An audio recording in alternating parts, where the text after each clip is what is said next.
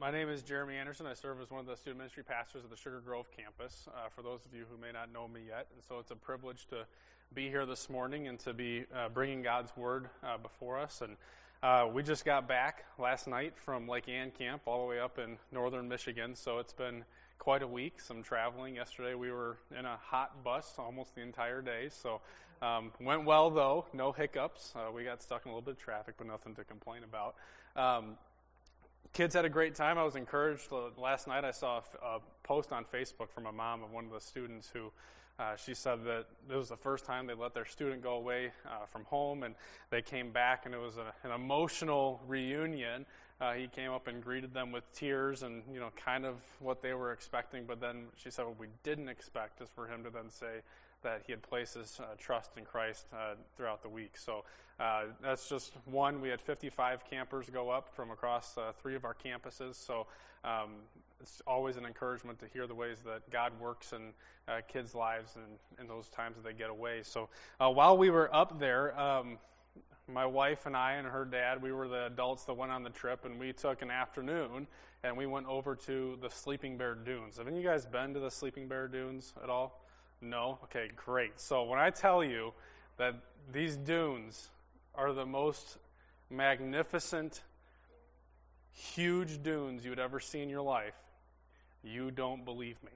Okay? A couple years ago, my father-in-law had said, hey, we're going to go over to these dunes. There's one place where you could climb all the way down the dune and go into Lake Michigan and swim for a little bit and then climb your way back up. And he was like, it is one of the most exhausting, taxing activities you can do. And I was like, come on, how bad could it really be? I'd been to the Warren Dunes in Michigan. Like, that's got a pretty big dune. That's doable. And like, all right, that's not that terrible. Like, we'll go. We're going to do this. And you get there, and when you're standing up on top and you're looking out, it's just like drop off. Like, you feel like if you got a running start, you could just jump and land in Lake Michigan. Okay, it's a huge dune, 450 feet tall. Okay, so that it's massive, and it's at about a 45-degree angle. Okay, so you get there, and I'm like, oh, he wasn't kidding. Okay, so a couple years ago, I went down with them and climbed back up, and you get into it, first 15 steps, you're like, oh, this is not that bad, okay? And as you keep going, you're like, this is the worst idea I've ever had in my life, okay? So to show you how bad this is, there is a sign. The state of Michigan warns you at the top of the dune, there's a sign that says, descend at your own risk. We will not pay for your rescue. You're on your own hook. Like, if you can't get back up, it's on you. And you're like, oh, it's kind of serious, we ignored it and we went down anyway. So this year we went back, all right, and Bree was like, I don't know that I want to climb up. But it's just the 3 of us. We're like, we got to do something. So you have 3 ways to get back from the dune, going down. 1, you can climb it yourself, which is hard. 2, you can pay for a rescue. Or 3, you can walk about 1.5 miles down the beach to the next public beach and have someone come pick you up from there. So I was like, well, okay, why don't we go down and we'll just walk the beach. Your dad can climb back up like a crazy person, and we'll walk the beach down to the next place, and he'll come pick us up. We're like, oh, this is going to be great. I was like, Bree, we're going to take our first romantic walk on the beach. This is going to be awesome.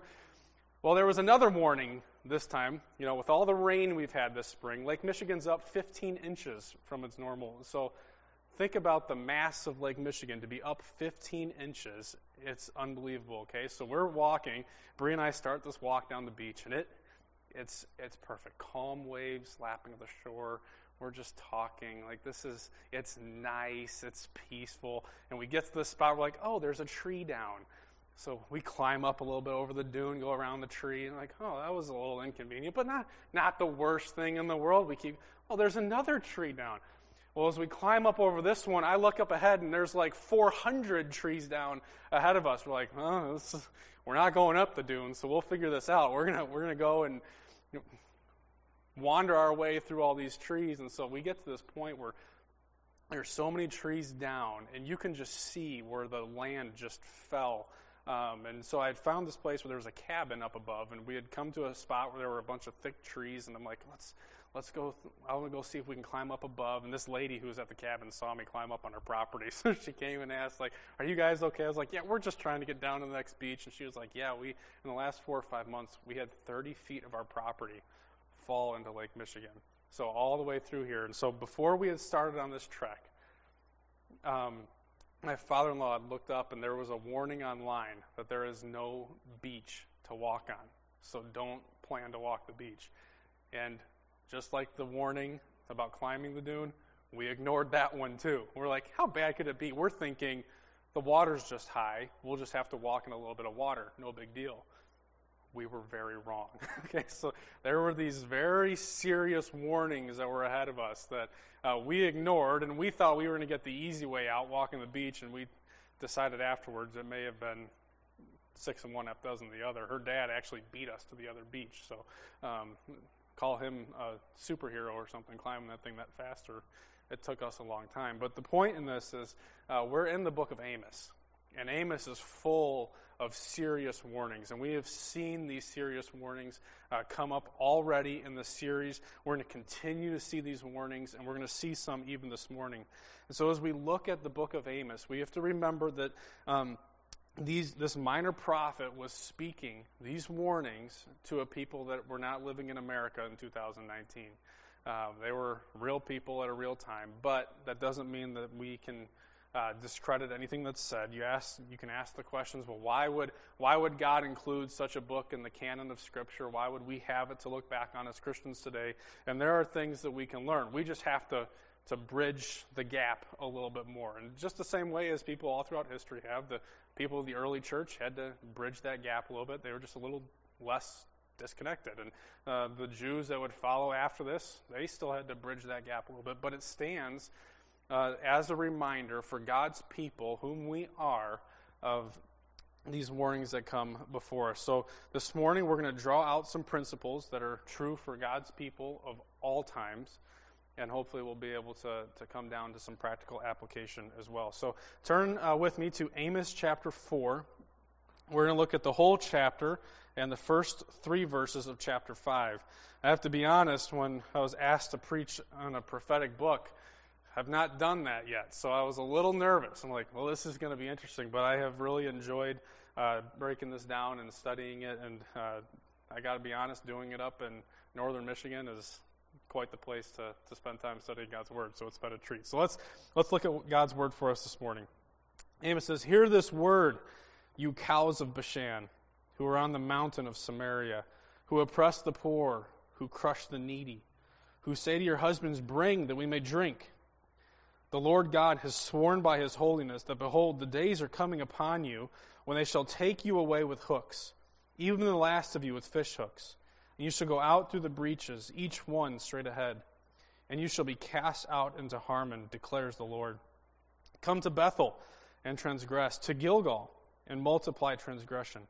Bring your sacrifices every morning, your tithes every 3 days. Offer a sacrifice of thanksgiving of that which is leavened, and proclaim free will offerings. Publish them, for so you love to do, O people of Israel, declares the Lord God. I gave you cleanness of teeth in all your cities, and lack of bread in all your places, yet you did not return to me, declares the Lord. I also withheld the rain from you when there were yet 3 months to the harvest. I would send rain on one city and send no rain on another city. One field would have rain, and the field on which it did not rain would wither. So 2 or 3 cities would wander to another city to drink water and would not be satisfied. Yet you did not return to me, declares the Lord. I struck you with blight and mildew, your many gardens and your vineyards, your fig trees and your olive trees the locust devoured. Yet you did not return to me, declares the Lord. I sent among you a pestilence after the manner of Egypt. I killed your young men with the sword and carried away your horses, and I made the stench of your camp go up into your nostrils, yet you did not return to me, declares the Lord. I overthrew some of you, as when God overthrew Sodom and Gomorrah, and you were as a brand plucked out of the burning, yet you did not return to me, declares the Lord. Therefore thus I will do to you, O Israel. Because I will do this to you, prepare to meet your God, O Israel. For behold, he who forms the mountains and creates the wind and declares to man what is his thought, who makes the morning darkness and treads on the heights of the earth, The Lord, the God of hosts, is his name. Hear this word that I take up over you in lamentation, O house of Israel. Fallen no more to rise is the virgin Israel, forsaken on her land, with none to raise her up. For thus says the Lord God, the city that went out 1,000 shall have 100 left, and that which went out 100 shall have 10 left to the house of Israel. Let's pray. Heavenly Father, Lord, thank you for this morning. Thank you for the word that you've brought before us. Thank you for the warnings that we see throughout Scripture and the reminders that they serve to us. God, I pray now that you would speak truth through me, that you would remind me of my studies and the message that you put before me, that I may be able to speak with boldness and clarity. Lord, I pray for each heart in this room that we might hear your word, that we would have clear understanding and practical application, that we might trust you and hear from you and apply what we have to hear. In your name we pray. Amen. So we're going to look at four things, four principles that we'll address this morning. And the first is Amos's warning to Israel reminds us that we shouldn't become conceited in our prosperity. We shouldn't become conceited in our prosperity. Listen up, you cows of Bashan, he says, like how that's a way to win someone's heart over, right? You call them a cow. And, it's right there at the beginning of the passage. It sounds like a pretty offensive statement, and it kind of was, but it probably wasn't as offensive as we would think it today, right? There's a whole book in the Bible, the Song of Solomon, that uses ridiculous comparisons. I have never said to my wife that her hair looks like a flock of goats sleeping down the hill, or her eyes look like doves. We don't speak like that, but they did, okay? So while it's probably not the most endearing comment to make, it probably doesn't sound to them quite as offensive as we would take it today. But nevertheless, Amos refers to them, specifically the women of Israel, as the cows of Bashan. And why, you might ask, would Amos do such a thing? Probably, here's why. The cows of Bashan were commonly known at that time to be very strong and healthy cattle. They continued to produce a healthy young, and they would prosper. And so to be called the cows of Bashan, really, I think what Amos is trying to get through here is he's saying, listen, these cows have had everything they need for health and prosperity, everything that they need to be strong, to be healthy. You people of Israel have had everything. You have indulged yourselves in your prosperity. The other thing is, seeing that the cows of Bashan were so healthy and fit, they were often the older, more mature cows ready for the slaughter. So in some ways, there's Amos is really calling out here and saying, you have indulged yourselves, you have filled yourself, you have had more than enough, and you now stand ready and prepared for the slaughter. You are plump and mature, ready to go. And so in their prosperity, Israel had become wicked, and they'd become conceited and full of themselves. You see it right there in verse 1. He identifies the people he's talking to. He says, you oppress the poor, you crush the needy, and you say to your husbands, bring that we may drink. You could imagine that these people of Israel had become so indulged with themselves, their own entertainment, their own pleasures, that had become an end to them. You could imagine that they scoffed at those who were less prosperous, like, you don't share in the prosperity that we have as God's people. Look at us. What's wrong with you, in a sense, as they oppress the poor? Though they had much, though the people of Israel had much, they did not have God in it. So Amos's warning reminds us that we too shouldn't become conceited in our own prosperity. And so how do we become conceited in our own prosperity? It happens in a couple of ways. One, that we can begin in our prosperity to live as self-reliant people, to live like we have no need for God. And how much do we really see this here in America? I remember years ago now, I had spent a month in Ghana, and while I was there, I was just amazed at the faith of the people that trusted in God for the most little of things, such as food, right? And it got me thinking, like, I never really have that concern here at home. If I'm hungry, I can find food somewhere. If I don't have it in the pantry, I can go to McDonald's, I can go and hit up Screamers, the cafe, wherever. You can go to the grocery store. There's food if you need it. I don't suffer that. And so don't naturally tend to trust, Lord, provide the food for me today. And so we need to be careful that we don't become too self-reliant in our own faith and the prosperity that we have here in America, that we would live as if God's hand weren't in it, that God's provisions weren't real, that we don't need him and his gifts for us each and every day.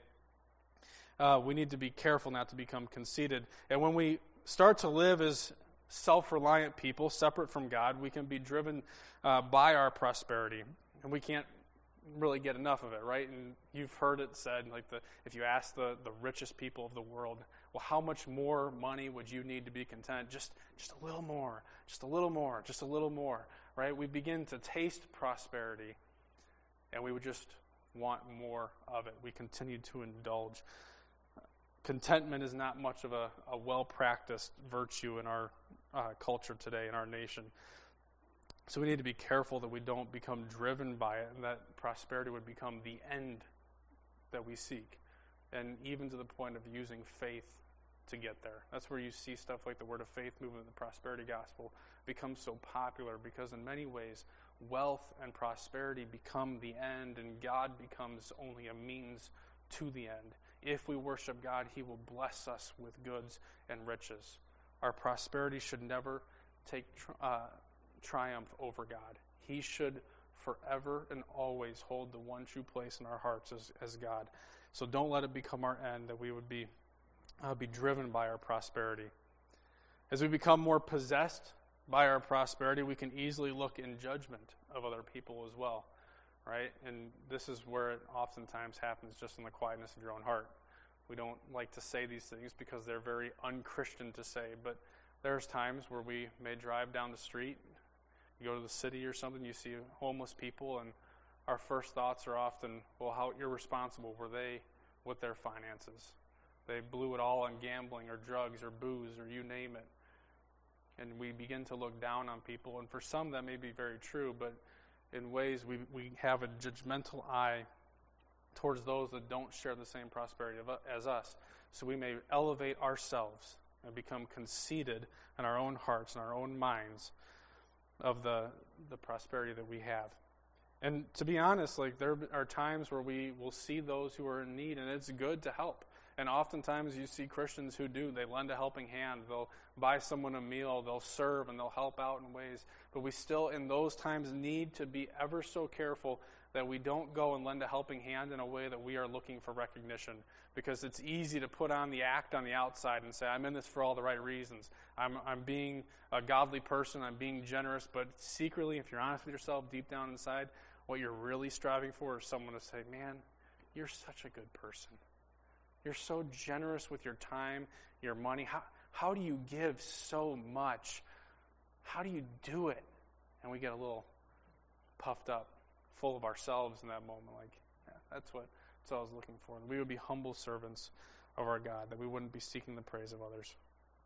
We need to, as Christians, see to it that we are the best customers and clients, the best workmen that we could possibly be. We should bear that testimony. When I find out somebody is a Christian or a Christian-run business, I automatically have high expectations because we should do everything, not as if we're doing it for each other or for man, but as if we're doing it for the Lord.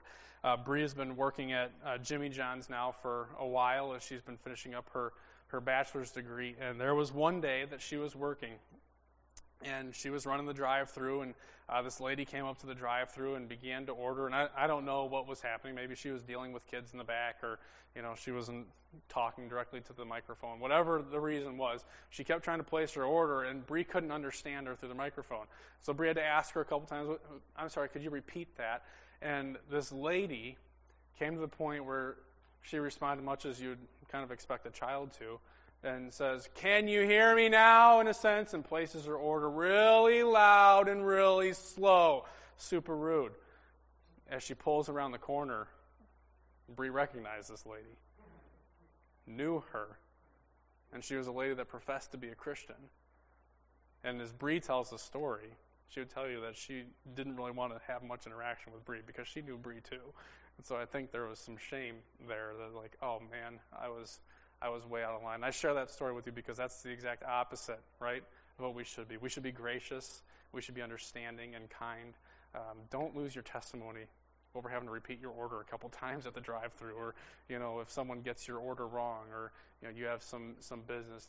Use it as an opportunity to share your testimony, right? That you would be a witness, a kind and understanding person. You'd go that extra mile, because we need to not oppress.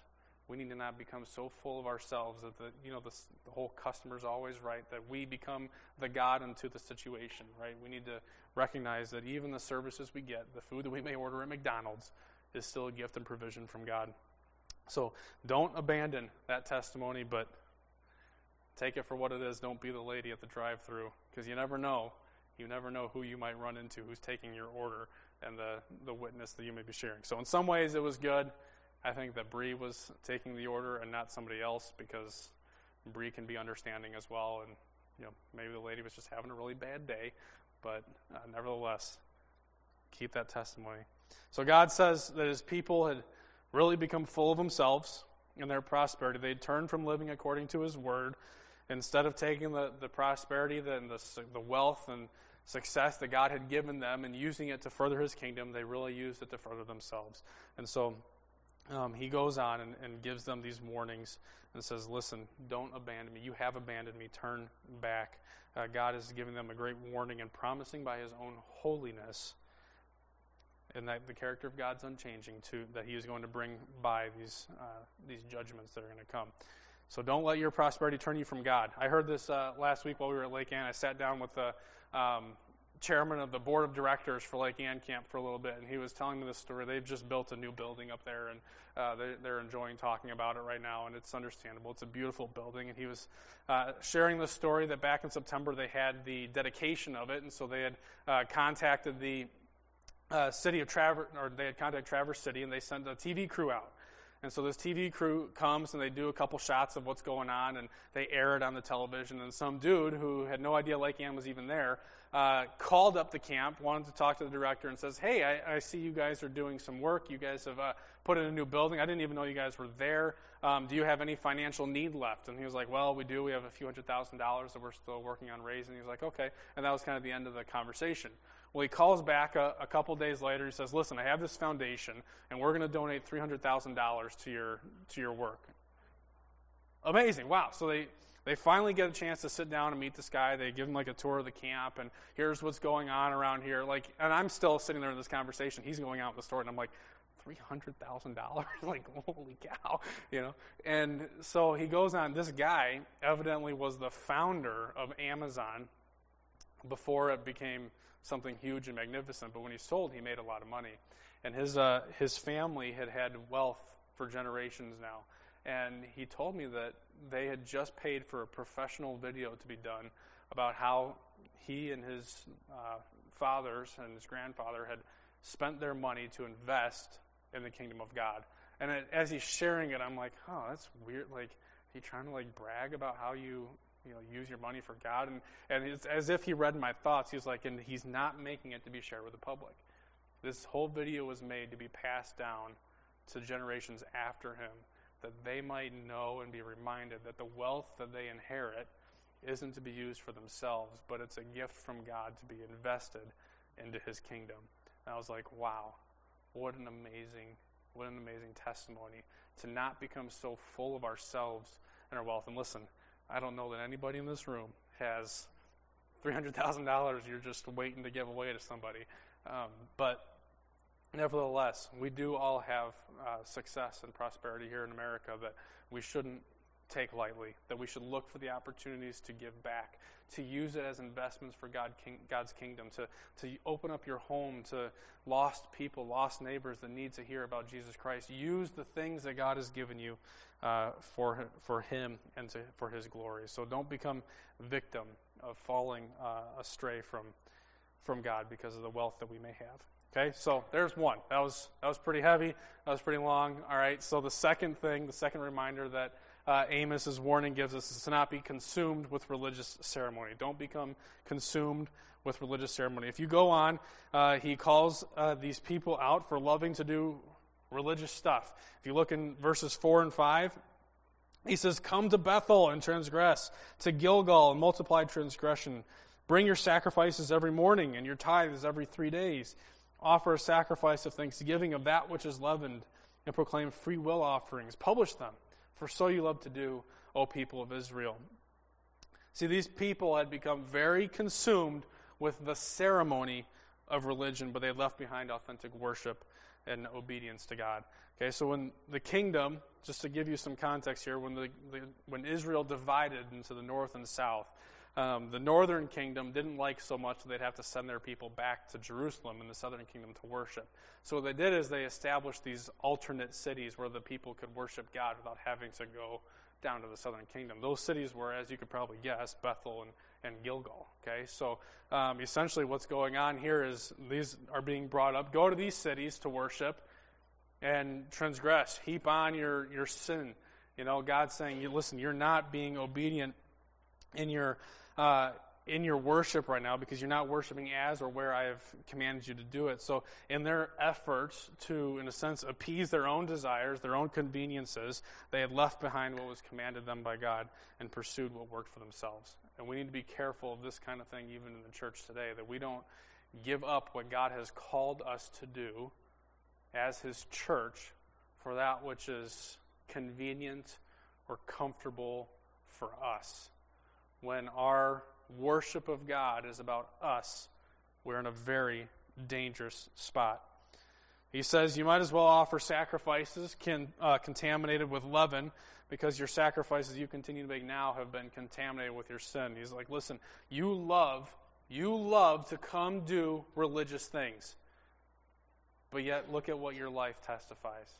You oppress the poor, you crush the needy, you don't live in obedience to God. So you might do these rituals, but your life is in rebellion. You've contaminated your offerings. Bring your sacrifices or your tithes every 3 days instead of every 3 years. Listen, go above and beyond. Do everything you could possibly do. Listen, it's all vanity. It's not going to work out for you. You have already contaminated it. You don't live in obedience to God. Okay, so your love of religion has become about your own enjoyment. You love to do these things, yet you have left me out of it, essentially is what God is saying. And we need to be careful because we can easily fall into that same thing as Christians today, where we fall in love with the ceremony of religion and we leave true faith completely out of it. So what does that mean? Maybe if I put it in a different context, maybe Amos's words into a modern context, it might make a little bit more sense. What if it said, go to church, increase your sin, join small groups and Bible studies, serve in 3 ministries and increase your sins more. Do your daily devotions without fail. Tithe 90% and live on 10. Post online about all you know about faith and religion and God, for so you love to do, O people of Israel. If that were all that it was, come and take communion as the church, give to the church, whatever it is, and we rely on those things, and we say, in a sense, I want to be holy by association, yet we could go out and live our lives as if God didn't really exist. We don't acknowledge Him on a daily basis. We treat others disrespectfully. We don't honor other people. But we're in much of a similar situation, aren't we? We need to be careful that our love of church itself doesn't take away from true worship of God. We should come and gather. We should come to church, just as the people of Israel should go and do those things, but they shouldn't do them out of their own selfishness and their own pride and their own convenience, but they should do them for others. There was a commentator who put it this way: the children of Israel loved their corrupted worship. It was disobedient both in heart and action, but they loved it. It's always wrong to measure worship by how it pleases us, because it is possible for corrupt and disobedient worship to be wonderfully pleasing. Of course, we don't want to get into thinking that worship must hurt or be unpleasant to be holy and acceptable. That's not the point. The point is that we don't first measure worship by how it makes us feel. We measure it by how it honors God. We need to always remember that. As you do life as a Christian, as you worship as a Christian, your life is worship to God. How does our worship together honor God, not just make us feel? So, those are the 2 warnings that we were reminded what not to become. We're not to become conceited in our prosperity. We're not to become consumed with religious ceremony. But his warning also reminds us that instead of those, we should be 2 things. First, concerned about God's warnings. If you move on to verses 6 through 11, there's all these different things. I gave you cleanness of teeth in all your cities and the lack of bread in all your places. You didn't return to me, and you go through all these things. I've done this, and you didn't return to me, declares the Lord. 5 times, God sent warnings to his people that they might turn back from their rebellion and return to their God. And 5 times, they ignored him. 5 times, they heaped God's judgment upon themselves, which is a terrible thing. But yet, 5 times, God was patient with his people. 5 times, God was merciful.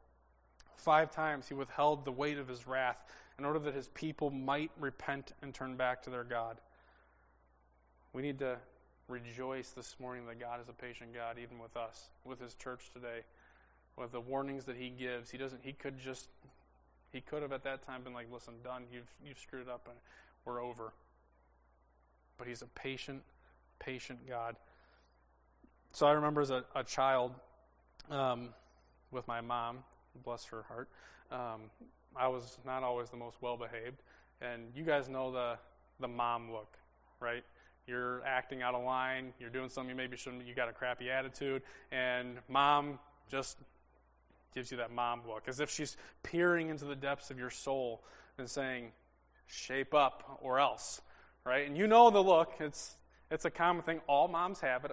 I'm convinced of it. So your mother had it, and if you're a mother here, you have it. So the mom look, and that's where it always started. If I was acting out of line, it'd start with the mom look, as if she peered into my soul and said, Jeremy, shape up now, or you're going to suffer the consequences. And there were times that I took that warning and responded appropriately and stopped, but there were a lot of times that I didn't.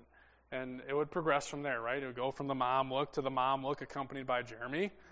And, it's getting a little more stern, the tone of the voice. You're like, ooh, it's getting a little more serious. And there were still times I didn't listen to that warning. And it would turn into Jeremy Dale. When that middle name came out, you're like, now it's getting real. So most of the time at that point, I'd be like, all right, I don't want to step any further. I'm going to stop right here. Okay, but those times where you wouldn't, you'd start to lose privileges. You'd maybe get grounded. I'd lose the privilege of playing video games or going outside. I'd have to sit in my room for the afternoon or, whatever it may be. I couldn't go hang out with friends. But the worst was always, I'm going to talk to your dad when he gets home. That was like, now I'm dead. This is going to be the end of me. It's been real world. I have messed up terribly. And as I look back, I realized that my mom was being very patient. She started off with a look, saying, hey, shape up. And she'd go into greater and greater warnings. And it didn't ever feel like she was being patient at the time. But now I'm like, oh, she was really nice. But God does the same thing with his people. He starts out, and now I would say God, I think, started out a little bit more extreme than what you might call the God look. He didn't just look at his people with a stern, but he started out by saying, essentially, listen, I've brought famine upon you. So what he says in verse 6, I withheld food, yet you didn't return to me. He goes on, he says, listen, I withheld rain, but I did so in a way that you had no excuse but to recognize that it was me, because I would have rainfall in one city, but not in another city, so that these cities would have to come. There's one field that would get rain, and the next field that didn't get rain, and that field would wither. In a sense, God's saying, listen, I provided the rain in such a way that you would have to see my hand in it, and yet you didn't return to me. And he goes on, and things just continue to get worse. And he's like, listen, I struck all of your crops, your vineyards, your fig trees, your olive trees, all these things. I struck them. They were done. I destroyed them. Yet you didn't return to me. So I brought a pestilence upon you. I hurt you. I touched your own bodies. I killed some of your young men with the sword. I took away your horses. Listen, I have increased my warnings and the severity of my warnings, and yet still you didn't return to me, declares the Lord. And so then lastly he says, listen, I overthrew some of you, just like Sodom and Gomorrah were destroyed. I have destroyed some of you. And those of you who are left, in a sense, are like those who were plucked out, a burning ember that is left over. Yet you still didn't return to me. You still didn't return to me. We need to be concerned about God's warnings because we have come to a point now in our passage where we've seen the severity of God's warning to the nation of Israel and those around it in previous weeks. We see it again now that, listen, God is saying, I have warned you time and time and time again, just like my mom says, listen, I've tried to be merciful with you and you've crossed the line. Right? And that's what the nation of Israel is dealing with. God's people are dealing with here is they have ignored God's warnings over and over again. And we as God's people are reminded now that God is a patient God, but He does send His warnings. He does expect us to live in obedience and walk with Him. So we shouldn't just go on our lives abusing the grace of God, saying, oh, God's given me grace, so I essentially can go do whatever it is that I want. Listen, that is not the life that we've been called to live. We've been called to live with God as our Lord, to obey Him. And we are thankful for the grace of God because we will fail, we will stumble.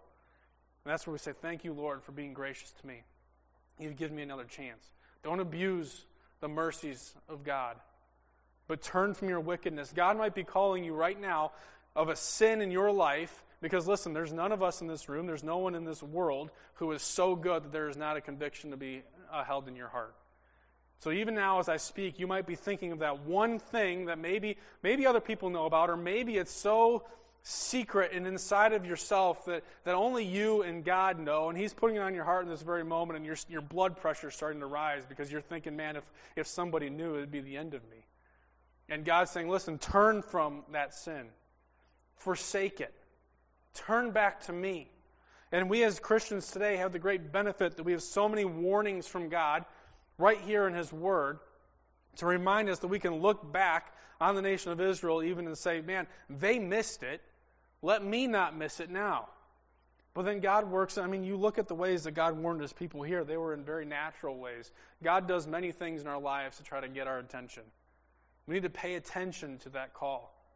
Heed His warnings. Be concerned about the warnings that He brings before us, because sometimes what we do, just like climbing the dunes and saying, climb down at your own risk, we say, oh, it can't be that bad, or, there must be some beach left. It's fine. We don't heed the warnings, and we belittle the warnings of God and say, how bad could it really get? Because He's a loving God. He's gracious. He's not really going to punish me. But the book of Hebrews says that God punishes those whom He loves. We as His people, He will punish us. Now, there's no condemnation for us, for those who are in Christ. So we stand guilt-free, righteous in the blood of Christ before God, but He is in the work of sanctifying us, making us more holy, more like Him, that we would walk in obedience. So turn, repent of the sinful ways in your life. And I know there's some there. It may not be the terrible, terrible, worst thing in the world that you would think of it. But nonetheless, it is sin against a holy God. So turn from your sins. Turn from your sins and obey Him. Lastly, we should be certain of God's judgment. Certain of His judgment. And this is going to be a theme that I believe we're going to hear time and time and time again throughout the book of Amos. And it's healthy for us to learn it. It's healthy for us to learn because we must remember that God is a just and holy God. It's important for us to know this. And God's patience here with His people has run out. And He says in verse 12, He says to the prophet, because of all this, therefore, since I've given you all these warnings, yet you continue to be conceited in your own prosperity, thus I'm going to do to you. And since I'm going to do it to you, prepare to meet your God, O Israel. So in a sense, what God is saying is, listen, I have given you physical warnings. I've given you natural warnings. I've sent you a prophet to speak through you. And now you've ignored all of it. I'm going to deal with you myself. I'm going to deal with you myself. Hebrews 10:31 tells us that it is a fearful thing to fall into the hands of the living God. God's judgment on His people is going to be severe, and it's going to be thorough. As we learned last week, there's no place you can escape. His judgment is coming for you. You look back in verses 2 and 3, the days are coming. You're going to be taken away with hooks. The last of you with fish hooks. You're going to be led through the breaches, each one straight ahead, and you should be cast out into Harmon. In the prosperity that you lived, you're going to lose your prosperity. I'm going to crush you as you have crushed the poor, and I'm going to lead you out humbled. There is no prosperity that will protect you. There is no amount of church involvement that can save you. Your salvation is found only in God. And for those of us who would look at the warnings of God in our lives and we would belittle them and say, how bad could it really be? We need to be careful that we may not have an appropriate fear of the Lord. It is a fearful thing to fall into the hands of the living God. His judgment is coming. Heed his warnings while we still can. There's a day coming when the earth and everyone in it will testify and answer to God and give account for their lives. And on that day, we're told that we will be compared with the holiness of God. And in his perfection and his holiness, he is going to judge the sinful deeds of humanity. And if on that day you do not have Christ to claim, it's going to be a sad day. See, it's not about just being involved in church. It's about true and authentic faith in Jesus Christ. That drives us to understand and involve ourselves in church and our communities the appropriate way, the God-honoring way. But don't rely on those things for your salvation. Don't think that, I am so involved in different ways, or I serve in different ministries, or I give to the church and say these things are going to save me. You'll be sorely disappointed on that day when judgment comes. Turn. Heed God's warnings. His judgment is coming. Charles Spurgeon reflected on this passage and he commented this. He said, think a while upon who it is that you have to meet. You must meet your God. That is, offended justice. You must meet whose laws you've broken, whose penalties you've ridiculed. Justice, rightly indignant, with its sword drawn, you must confront. You must meet your God. That is, you must be examined by unblinded omniscience. He who has seen your heart and read your thoughts and jotted down your affections and remembered your idle words, you must meet him. And infinite discernment you must meet. Those eyes that never yet were duped. The God who will see through the veils of hypocrisy and all the concealments of formality. There will be no making yourself out to be better than you are before him. That should humble us. Because listen, it is an easy thing to dupe each other. It is an easy thing to come and put the face on and be happy and act all good like you got your life put together like a good little Christian and you don't struggle with anything. But listen, there's a day coming where, just as Charles Spurgeon says, that we are going to meet an omniscient God who can see through all your fakeness. There's nothing that you can do to fool him. So prepare to meet your God. Turn to Christ. That on that day you might claim Christ and his righteousness. That he would look upon you and say, well done, thy good and faithful servant. That he would see the righteousness of his Son rather than the filth of your own mess. That your sins might be washed clean. How can we be certain that judgment day is coming? There's one thing to talk about it. How do we know that it's actually going to happen? Because God swears by his own holiness. In God's holiness, he speaks only the truth. So what God says he's going to do, he's going to do. There's a day coming where he is going to, in purity and holiness, judge this world. So be certain. Heed the warnings from Amos. Turn from your wickedness. Don't become conceited in your own prosperity or consumed with the religious ceremony of church. Don't just be part of the church. Be the church. Heed God's warnings and follow him daily with your life.